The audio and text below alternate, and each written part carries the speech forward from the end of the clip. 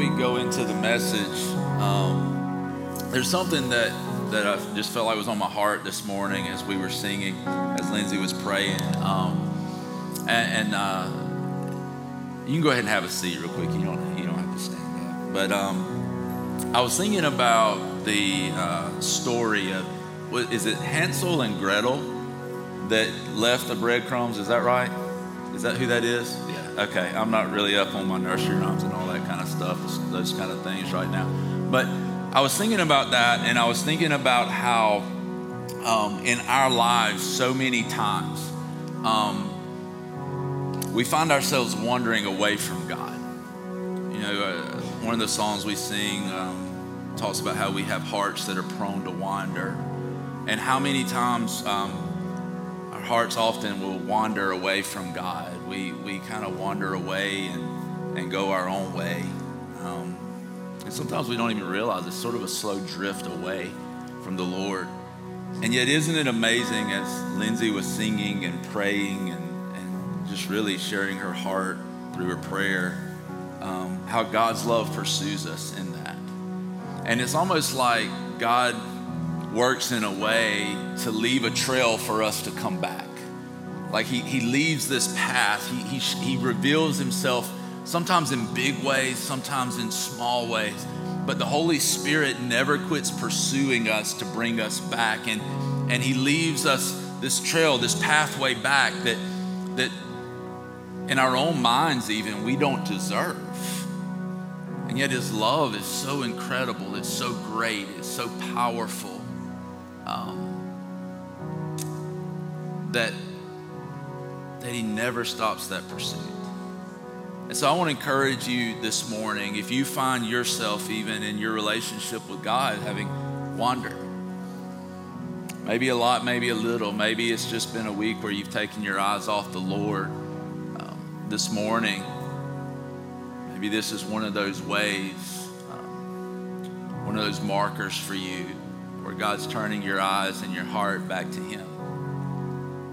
Now here's the crazy thing about God. When we wander off, we don't have to do a bunch of stuff to earn favor with God again. We repent, we turn, we come back, and God is there to welcome us, to love us, to be there for us. When we turn from our ways and turn to him, it's not like we go through this period of earning that back.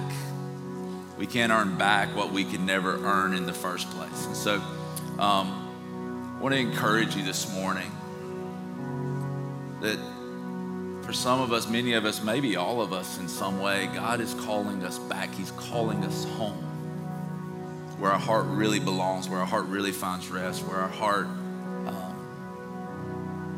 really comes alive. And so my prayer is for you this morning that we would find that. We wouldn't hold on to our own ways. We wouldn't be stubborn in our ways.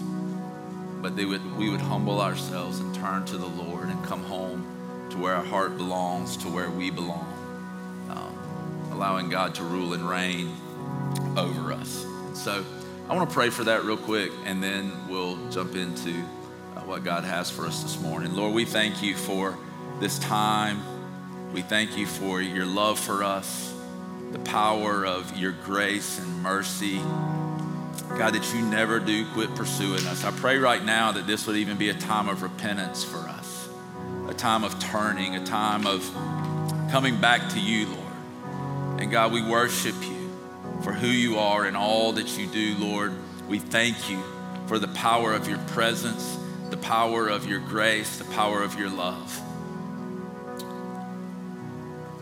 Lord, be exalted,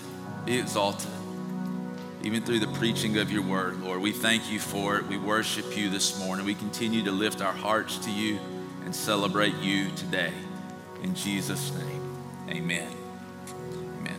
Well, I'm finishing getting set up here. I want to first welcome you. Glad you're here. Second, I want to give you a little information about some things that are going on this week, or changed this week. One of those is the main thing is this: the Equipping Academy that we're starting. there's some time to still sign up for that. We were planning on starting that this morning, but there were some things that came up, some folks that were quarantined and different things like that were going to be a big part of that. And so we're going to push that back to October 4th on the start date. And so if you want to be a part of that, you still have time to join in on that. And I would encourage you to go and sign up for that at the Next Step table. You can sign up online. What that is it's going to be really a more intense version of those Close the Gap sessions that you've heard us talk about and some of you have been through. It's an opportunity to connect the truth that you know to truth you've experienced, where there's usually a gap that exists there for many Christians, and truth that we've heard and has been taught to us all of our lives, and then truth we've experienced. And so it's an opportunity to receive real practical training in your walk with the Lord, okay? It's not for people who feel called to ministry or anything like that. It's not just for them. It's for anybody who really just wants to have practical training in growing in their relationship with God and helping to lead other people in that. And so I want to encourage you to still go and sign up for that. You can be a part of that. It'll start again October 4th. That'll be at 9 o'clock in the morning. And so if you want to be a part of that, I encourage you to go and sign up and do that. Now, we're going to continue the series, To Be Continued. We're going through the book of Acts. We started this last week looking at verses 1 through 5. Today, we're still in Acts 1. We're going to be looking at verses 6 through 12 this morning. And to catch you up just a little bit, last week we talked about how the series is named To Be Continued. The reason it's named To Be Continued is because Jesus's mission and what he began to do and teach, as it says in Acts 1, that as Luke is writing this book of Acts, he says that the ministry of Jesus, what Jesus began to do and to teach, happened in the gospel he wrote, which was the Gospel of Luke. Now we come to Acts, and Luke is writing, telling us how Jesus continued to do and teach those things he began, but he continued to do and teach those things through the Holy Spirit, through his church, through people. It was no longer Jesus's physical body on earth doing and teaching these things. Now it was his spiritual body, the church, the people, through the power of the Holy Spirit, that he would continue to do these things. So Jesus's mission, Jesus's movement continued by the Holy Spirit through his people, the church. And that is to continue today. We talked about how when we get to the book of Acts, the end of the book of Acts, again, we see that there's no ending to the book. It's really left open-ended because this is something that's intended to continue, okay? It wasn't intended to stop. And so that's what we're really looking at. That's why we called this first part of the book of Acts To Be Continued, as we look at the first couple of chapters of Acts. And so we're going to pick up in verse 6 of chapter 1 there. And this will be our main text for today. And we'll read this and we'll jump in. It says, so then they gathered around him and asked him, Lord, are you at this time going to restore the kingdom to Israel? And so we've just read in verse 5 where he's promised that they will be baptized with the Holy Spirit, immersed, consumed by the Holy Spirit. The Holy Spirit is going to come upon them just as John had said, just as Jesus had said, and just as the Father had promised. And so they're asking him this question, though, are you at this time going to restore the kingdom to Israel? He said to them, it's not for you to know the times or dates the Father has set by his own authority, but you will receive power when the Holy Spirit comes on you, and you will be my witnesses in Jerusalem and in all Judea and Samaria and to the ends of the earth. After he said this, he was taken up before their very eyes, and a cloud hid him from their sight. They were looking intently up into the sky as he was going, when suddenly two men dressed in white stood beside them. Men of Galilee, they said, why do you stand here looking into the sky? The same Jesus who has been taken from you into heaven will come back in the same way you have seen him go into heaven. Then the apostles returned to Jerusalem from the hill called the Mount of Olives, a Sabbath day's walk from the city. And so what we see here is in verse 12, they do what Jesus told them. They go back to Jerusalem and they're going to wait there and not being idle, but praying and worshiping and being obedient to Christ, waiting on the Holy Spirit to come. And so when we pick this up here, we see that Jesus has told them, look, when the power of the Holy Spirit comes on you, this is what you're going to do.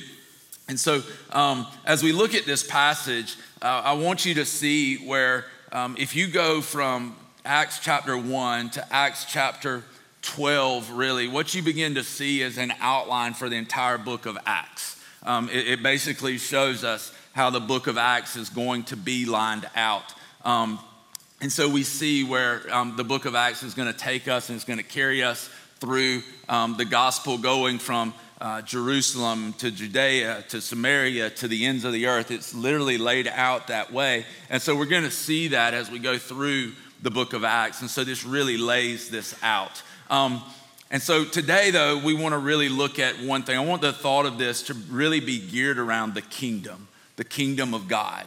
What does this mean? What does this look like for us? So this whole thought today is going to be geared around the kingdom that the apostles, the disciples ask about, and that Jesus then talks about. How many of you have ever realized, like maybe in your life, I don't know if some of you have thought about this before or not, I have, and I'll tell you a little bit about that, but how many have ever felt like, man, there's a greater purpose for my life, maybe than what you've encountered, maybe than what you're currently even doing? Has anybody ever felt like that? Like there's a greater purpose for my life. I started kind of feeling like that when I was a child. And sometimes you got to be careful about that a little bit because you can start thinking like, hey, I'm supposed to be something, you know what I mean? But I think there is a healthy aspect of that because many people, I think, wonder about what is my purpose, and I do believe that we all have a very important purpose. When that thought started coming to me first, I can remember being probably, I don't know, maybe 5 or 6 years old, and I would go to my great-grandmother's house, and we're kind of country folk, and so she was one of these ladies who dipped that old snuff. Do y'all know what I'm talking about? Does anybody have a grandmother that dips snuff? Yeah. And so I don't know why, right? I don't know why back then. It was like, pour it. She'd pour it in the top of the cup and put it in my. Anyway, I'd go over there and then talk to her, and she had been around. She lived actually 96 years. And so she'd seen a lot of things and she'd been a part of things. Pretty remarkable to think about. I think she was born in 1899. So she literally saw people go from riding in a horse and carriage to the man landing on the moon. That's pretty remarkable, right? And so you think about that, kind of actually lived right up until even the internet and stuff like that began. So how does that, that's crazy, right? In 100 years, how do we make that kind of advance? But that's beside the story. But when I would go see her, she would often tell me, she would say, you're going to be a preacher one day. Nah, not me. I'm going to be a baseball player, right? That's what I would say. I'm going to be a baseball player. And so she would consistently, when I would go, she'd say, you're going to be a preacher one day.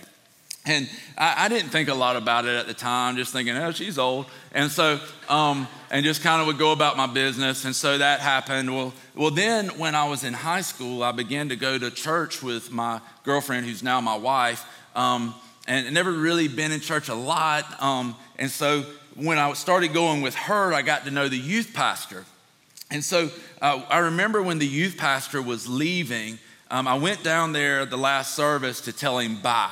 And when he hugged my neck, he told me, he said, you don't know it yet, but one day you're going to be a preacher.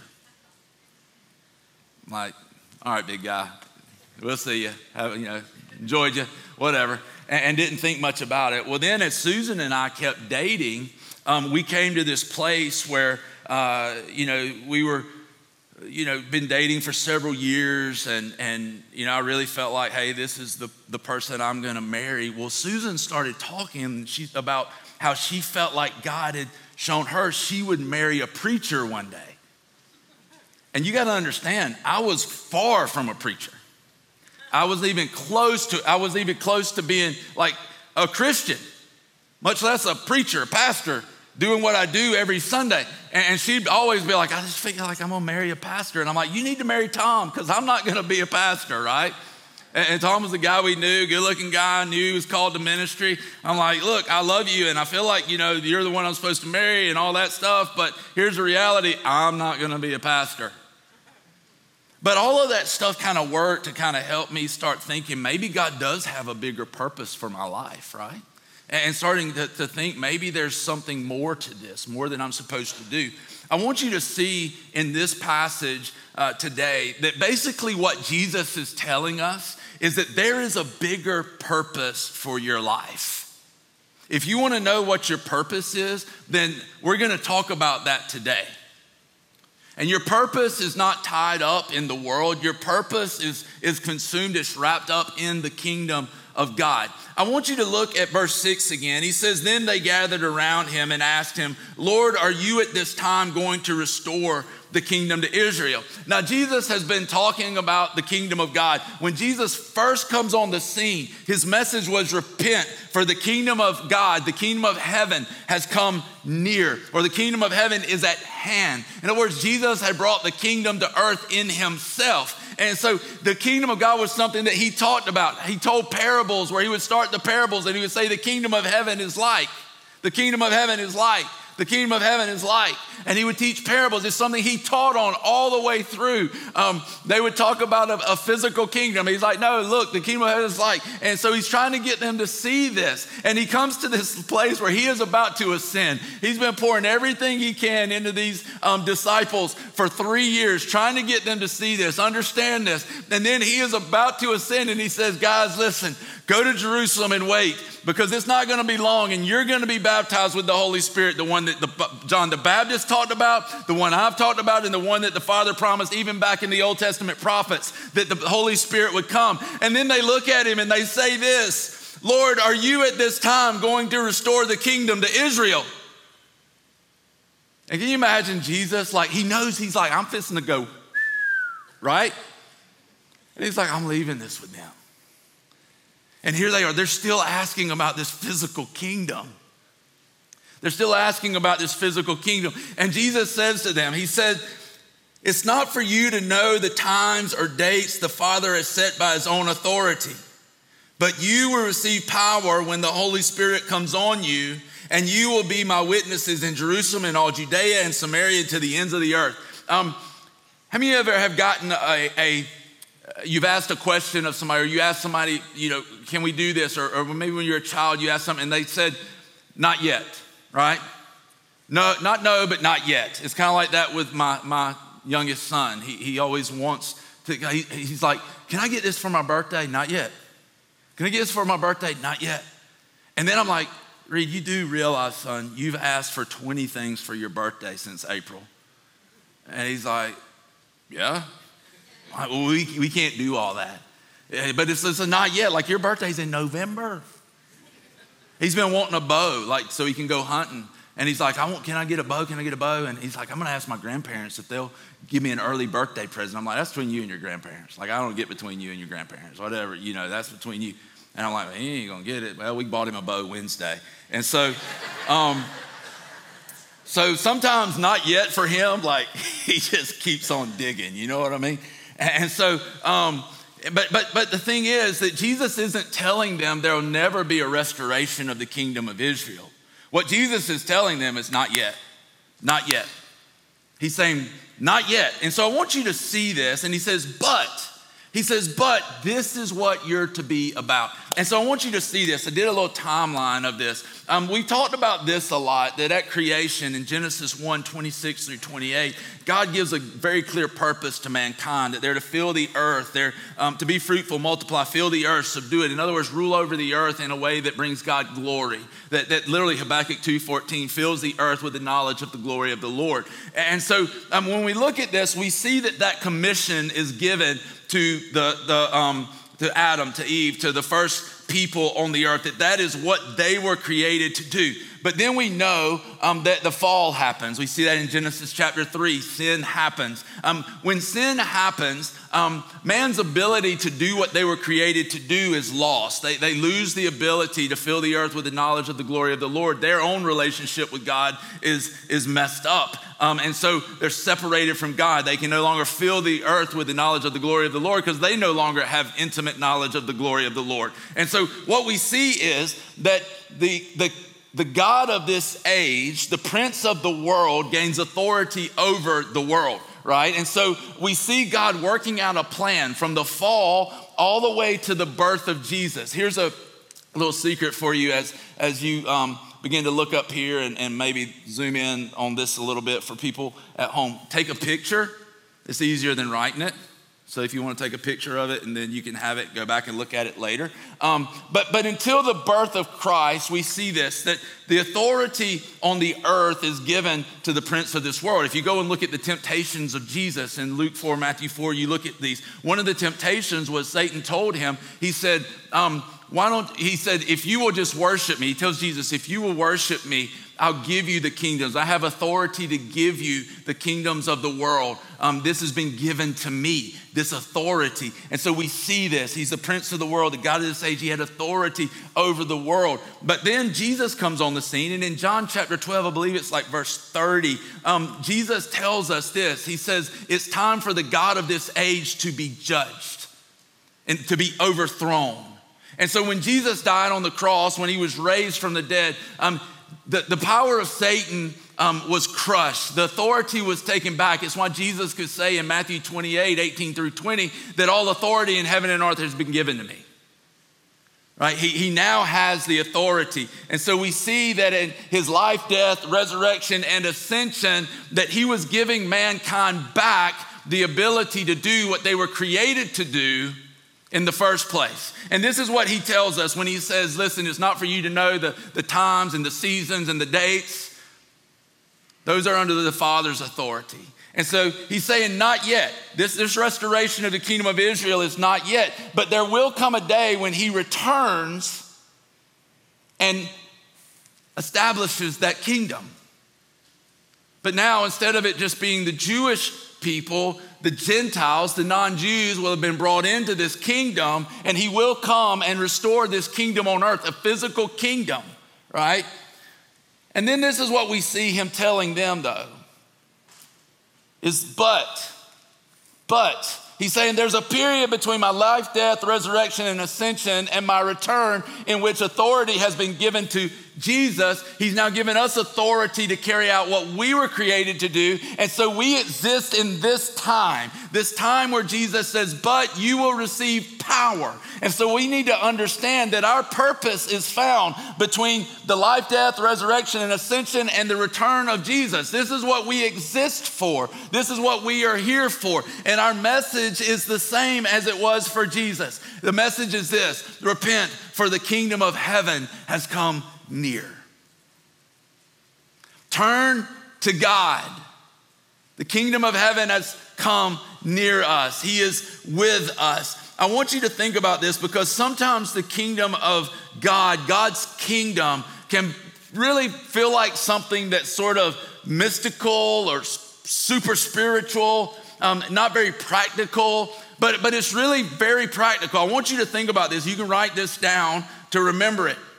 That God's kingdom equals God's reign. So when Jesus talks about the kingdom coming on earth, when Jesus says pray that the kingdom would come on earth as it is in heaven, what's he saying? That God's reign as it is in heaven would begin to happen on the earth. That God's kingdom reign would happen on the earth. If we think about a king or a queen and we talk about their kingdom, what does that mean? That means they have this area that they rule, that they reign. And so Jesus is talking about, John the Baptist, even when he's talking about the kingdom, he's talking about God's reign, God's rule on the earth. See, people were never intended to live in a monarchy. They weren't intended to live under like a communist government. We weren't intended to live under a socialist government. Even a democracy, it was never intended in God's original plan to be even a democracy. It was intended to be a theocracy. It was intended to be under the rule of God. You see this even in the beginning of the Old Testament, up until the prophet Samuel. They're ruled by God. There was someone who ruled as God led them. But then they come to this place where they elect King Saul. They demand a king. And literally it says this. God tells Samuel, they're not rejecting you, they're rejecting me. They didn't want God to rule over them.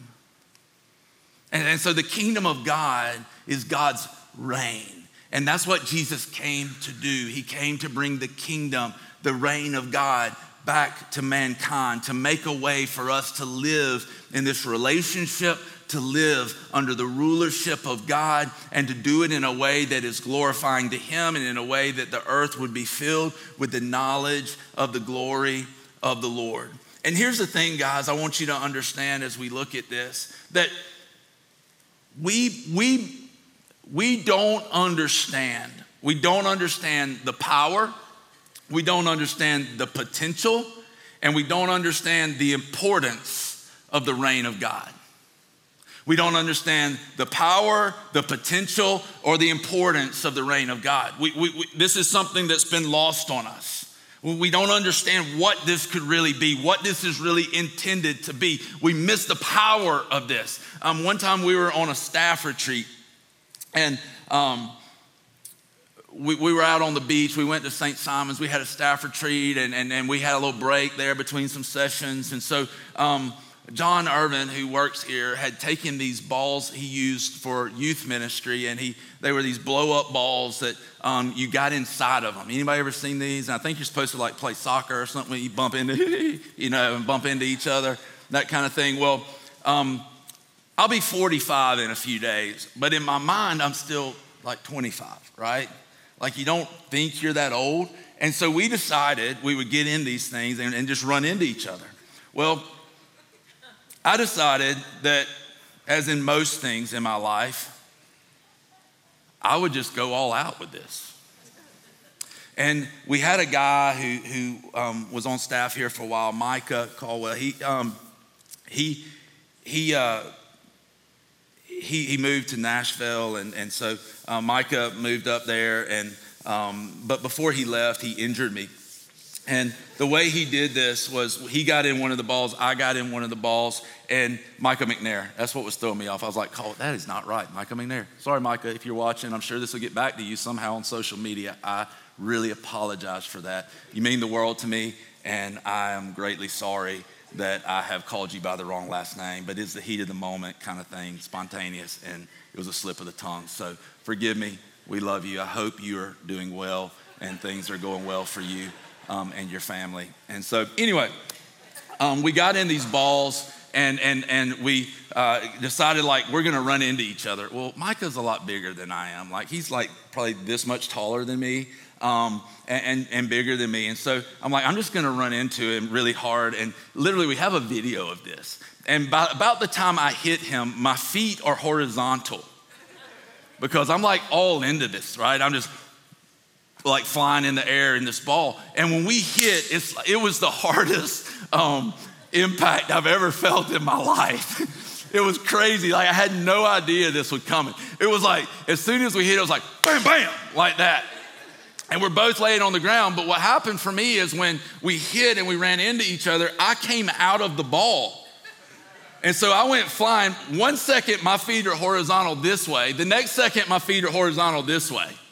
And so I landed on my hip. And I want to show you this. I don't know if I've ever shown you guys this or not, but that's a little zoomed in picture of what my whole hip looked like right here. It was, and this isn't even really as bad as it got, but right here was completely black. We went to eat dinner that night, and we're sitting there eating dinner, and I could feel this thing tightening up. I'm like, I'm eating. I'm like, I don't know if I'm going to be able to stand up after this.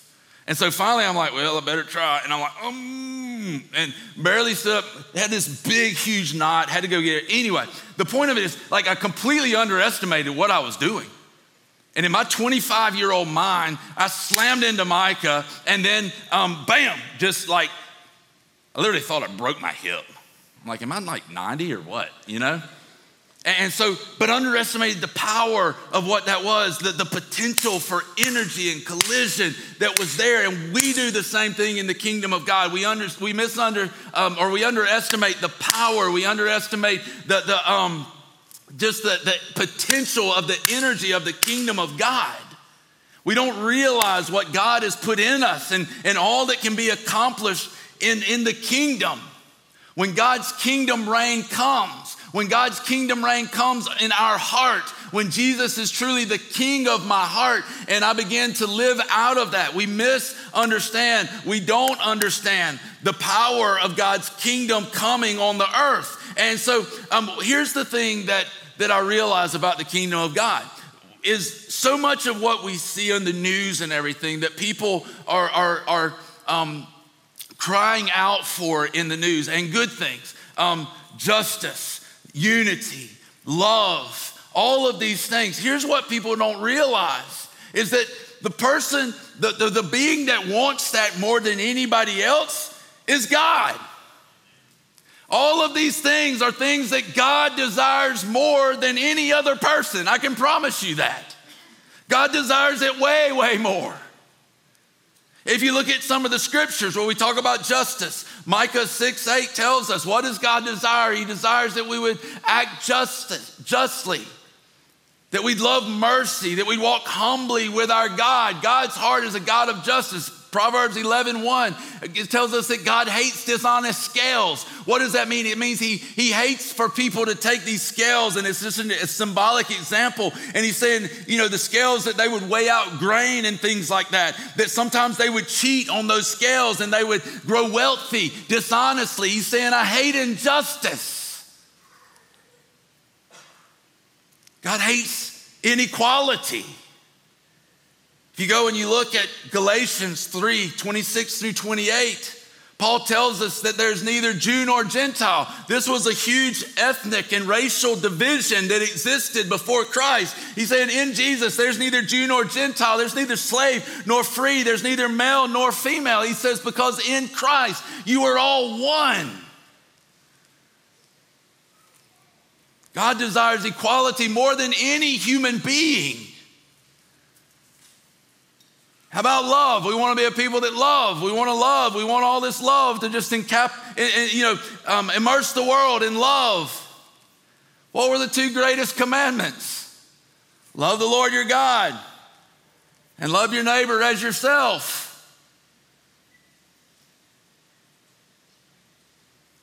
How did Jesus say we would be known as his disciples? How should we be known as his disciples? By our love. What's the first fruit of the Spirit that many people feel like sort of is the umbrella over all the other fruits? Love. If we really want to see a world filled with love, guess what? We need to see the kingdom reign of God happen on the earth. How about unity? Everybody wants to be unified. Go read 1 Corinthians 12, the middle part of Romans 12. If you go probably around verses, 7 or 8, somewhere right in there, go read Romans 12. Go read 1 Corinthians 12, where Paul talks about how there's many parts of the body and all of these parts are different and none of these parts are the same. But here's the reality of the whole thing. You're all one in Christ. You're all to be one unified, even though you're a diverse body. You're to be one unified body. Justice, equality, love, unity, all of these things, God desires them more than we do. But here's the thing, here's the catch. There's always the but, right? I mean, even in the little slide here, let's get that gross thing off of there.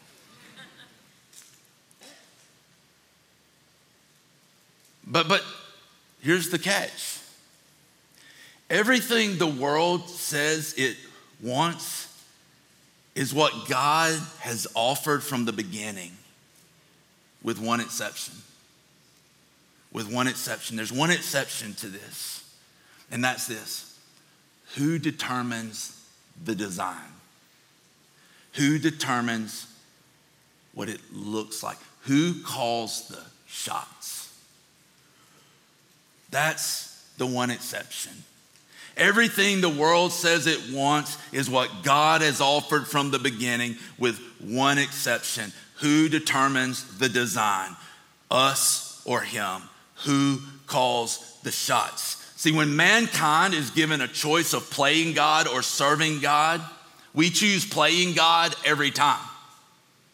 When mankind is looking for God's blessing, we want his blessing without his reign. God bless us, but don't be king over us. God bless us, but let me determine the design. God bless us, but let me call the shots. We want freedom from God, not freedom to do what God created us to do. I want freedom, but I want to be able to do what I want to do. I want to be God. I don't want to have to worship God. My goodness. There's no fun in that. We want autonomy apart from God, not a relationship with God. This has been the issue from the beginning. We want to be him, not worship him. And what we need to understand is that worship, the heart of worship, is alignment with God. It's literally bringing myself back under the reign of God, under the king. Is saying once again, Jesus, you are the king of my heart. You are the king of my life. Now, just as we looked at earlier, we're living this already not yet kind of thing, where one day Jesus will come and everything that's wrong will be perfected. And we live in this not yet time. But I want to tell you that this can happen to a substantial degree now. It can happen to a substantial degree now, but the church, we have to rediscover our purpose. We have to understand why we are here. And we have to begin to pursue that purpose. As we pursue Christ, we fulfill his purpose. When, I guess this was probably about 3 weeks ago, we had some friends come over and they were outside, so we were standing in the driveway talking, and I've got a little beagle that runs around in the yard. His name's Jack, and he was running around kind of wanting some attention, and the guy that had come over to visit, he and his wife, he saw the beagle. I said, yeah, this is Jack. He used to be a hunting dog. He kind of got a little bit old and slow, and so he just runs around the yard now. And so anyway, he goes, and Reed was sitting there, my youngest was sitting there, and he goes, Reed, that's kind of like your daddy when he played baseball. He was a little bit slow. And he said he just wasn't the fastest out there. He goes, you believe that, Reed? And Reed sat there a second, like he was 70 years old. He kind of sat there. He said, well, slow and steady usually wins the race.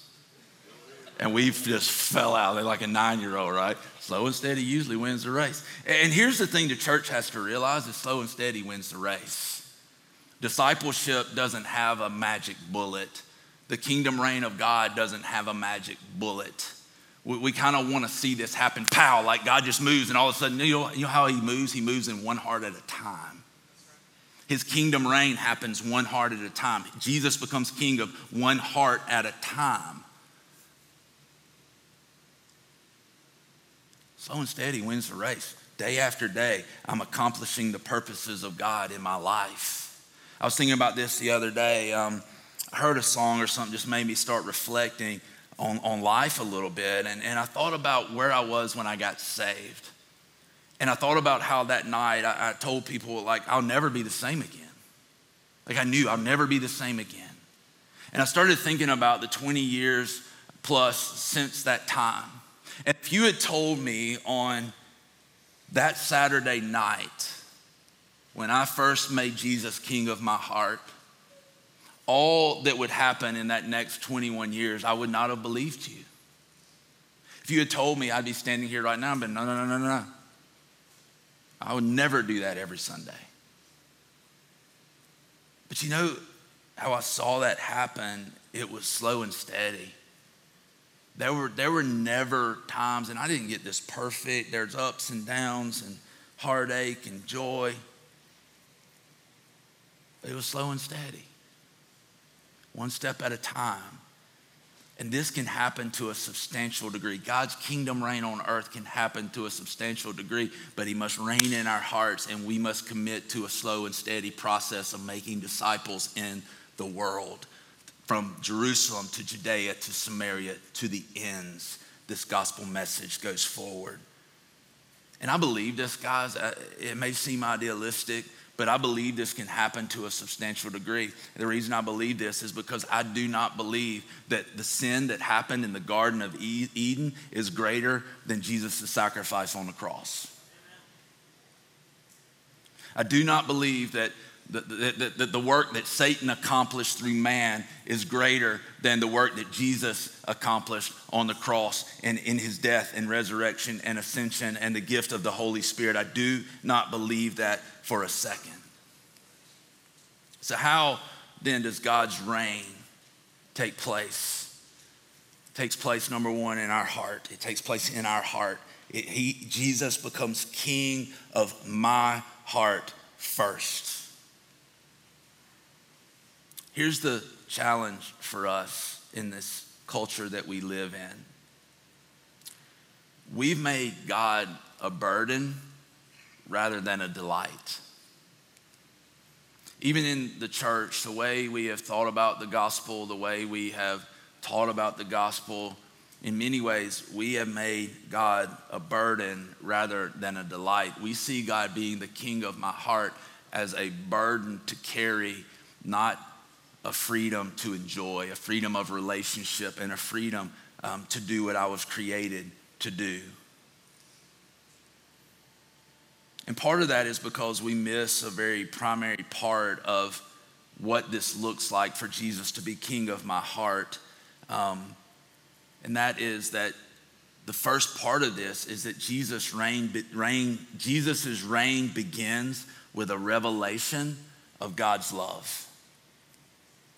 It begins with a revelation of God's love. The second thing that happens is this revelation of God's love leads to an abiding relationship with God. When we look at this, Jesus tells us in John 15 that if we just abide in him, walk with him, continue in this relationship with him, that the fruit of our life will be produced. And so the third thing is that an abiding relationship produces a fruitful life, the fruit of the Spirit of love and joy and peace, patience, all of those things listed in Galatians chapter 5. An obedient life, Jesus tells us in John 14:23 that anybody who loves him will keep his commands. And so when we really have a revelation of Jesus' love, which is what I had on that Saturday when I got saved, and that has continued forever, like since that for 20 plus years, that I cannot get over the fact that Jesus saved me and that he actually wants to use me in some way, in some purpose in this time we live in, this but you will receive power time. That's remarkable, and you never get over that. And so this revelation of God's love happens. The revelation leads to an abiding relationship. An abiding relationship produces a fruitful life. The problem for us in our culture is that we often skip over 1 and 2 and jump to 3. We think that the whole Christian faith is just about an abiding it's just about producing a fruitful life. And so we just begin to try to produce fruit apart from the abiding, apart from the relationship, apart from the revelation of God's love. We just try to produce fruit in our life. And so we try to create things. We try to do good things, more good things than bad things. And God becomes a burden, not a delight, because the first thing is first. I need to get my life together. I need to get rid of my sin. I need to produce good fruit. And what God is telling us is, listen, if you'll just come and focus on the relationship, I'll produce the fruit in your life.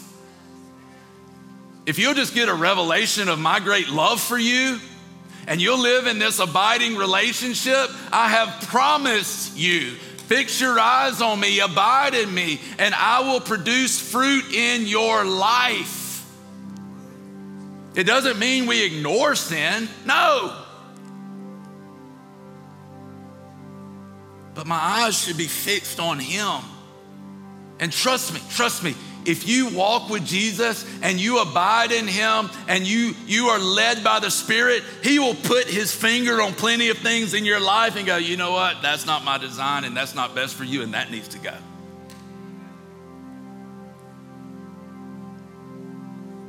And through this relationship, our lives begin to change. Trust me, my life still has a lot of changing to do.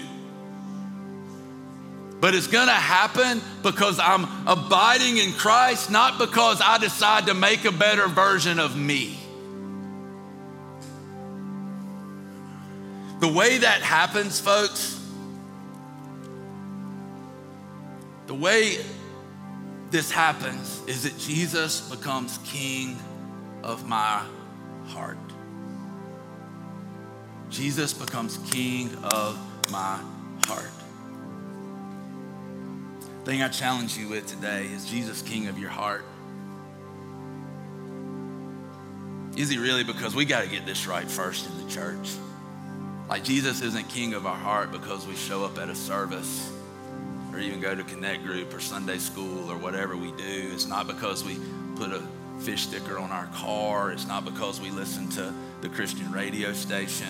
The challenge is, and the question to answer is Jesus King of my heart? If Jesus isn't King of my heart, then that's the first place to start. And maybe for many of us, we need to deal with that first. That's saying, hey, Jesus, you are King of my heart. I'm worshiping you and I'm bringing my life back into alignment with you. Or maybe for the first time, I'm putting my life in alignment with you. You are King, Jesus. Not according to my will, not according to my design, but God, I'm giving you my life for you to design as you want to design it. And I'm just gonna focus on you. I'm gonna live out of this revelation of love. I'm gonna live in this abiding relationship with you. And I'm gonna watch you slow and steady change my life and use me for the glory of your kingdom so that your kingdom reign happens.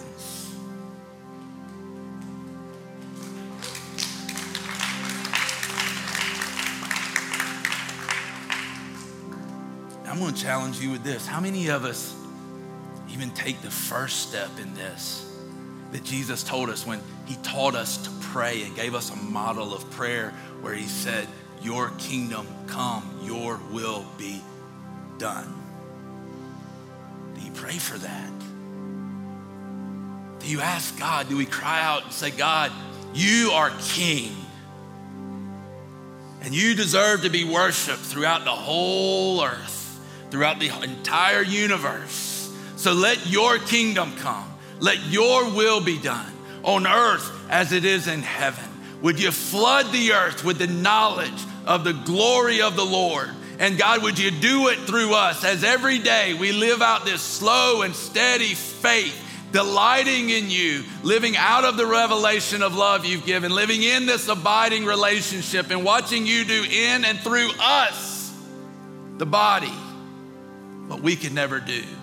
As we live in this time awaiting the return of Christ, the kingdom can come in a substantial way.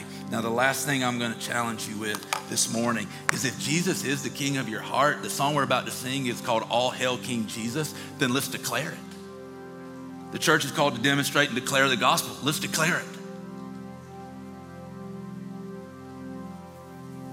And then let's invest in our relationship with God so we're equipped, and then let's let God set us apart and send us out so the earth is changed because the reign of God has come on the earth, one heart at a time. Why don't we stand, let's sing. Father, we thank you. We thank you this morning that we can declare your greatness, that we can declare your goodness. Father, we worship you this morning. We declare you, Lord. We thank you for a revelation of your great love. We thank you for the power of the gospel. We thank you that for us who believe, God, you are the King of our heart. And God, we all hail you as King this morning. Let your kingdom come. Let your will be done on earth as it is in heaven. God, if we have strayed, I pray that we would see the crumbs you've left for us to come back, that you are drawing us back, you're calling us back, that this morning we would submit ourselves to you under the rule and authority and rulership of Jesus Christ. And that, God, the kingdom would come, the earth, God, would never be the same again, that the earth would be filled, truly filled with the knowledge of the glory of the Lord. We love you, God.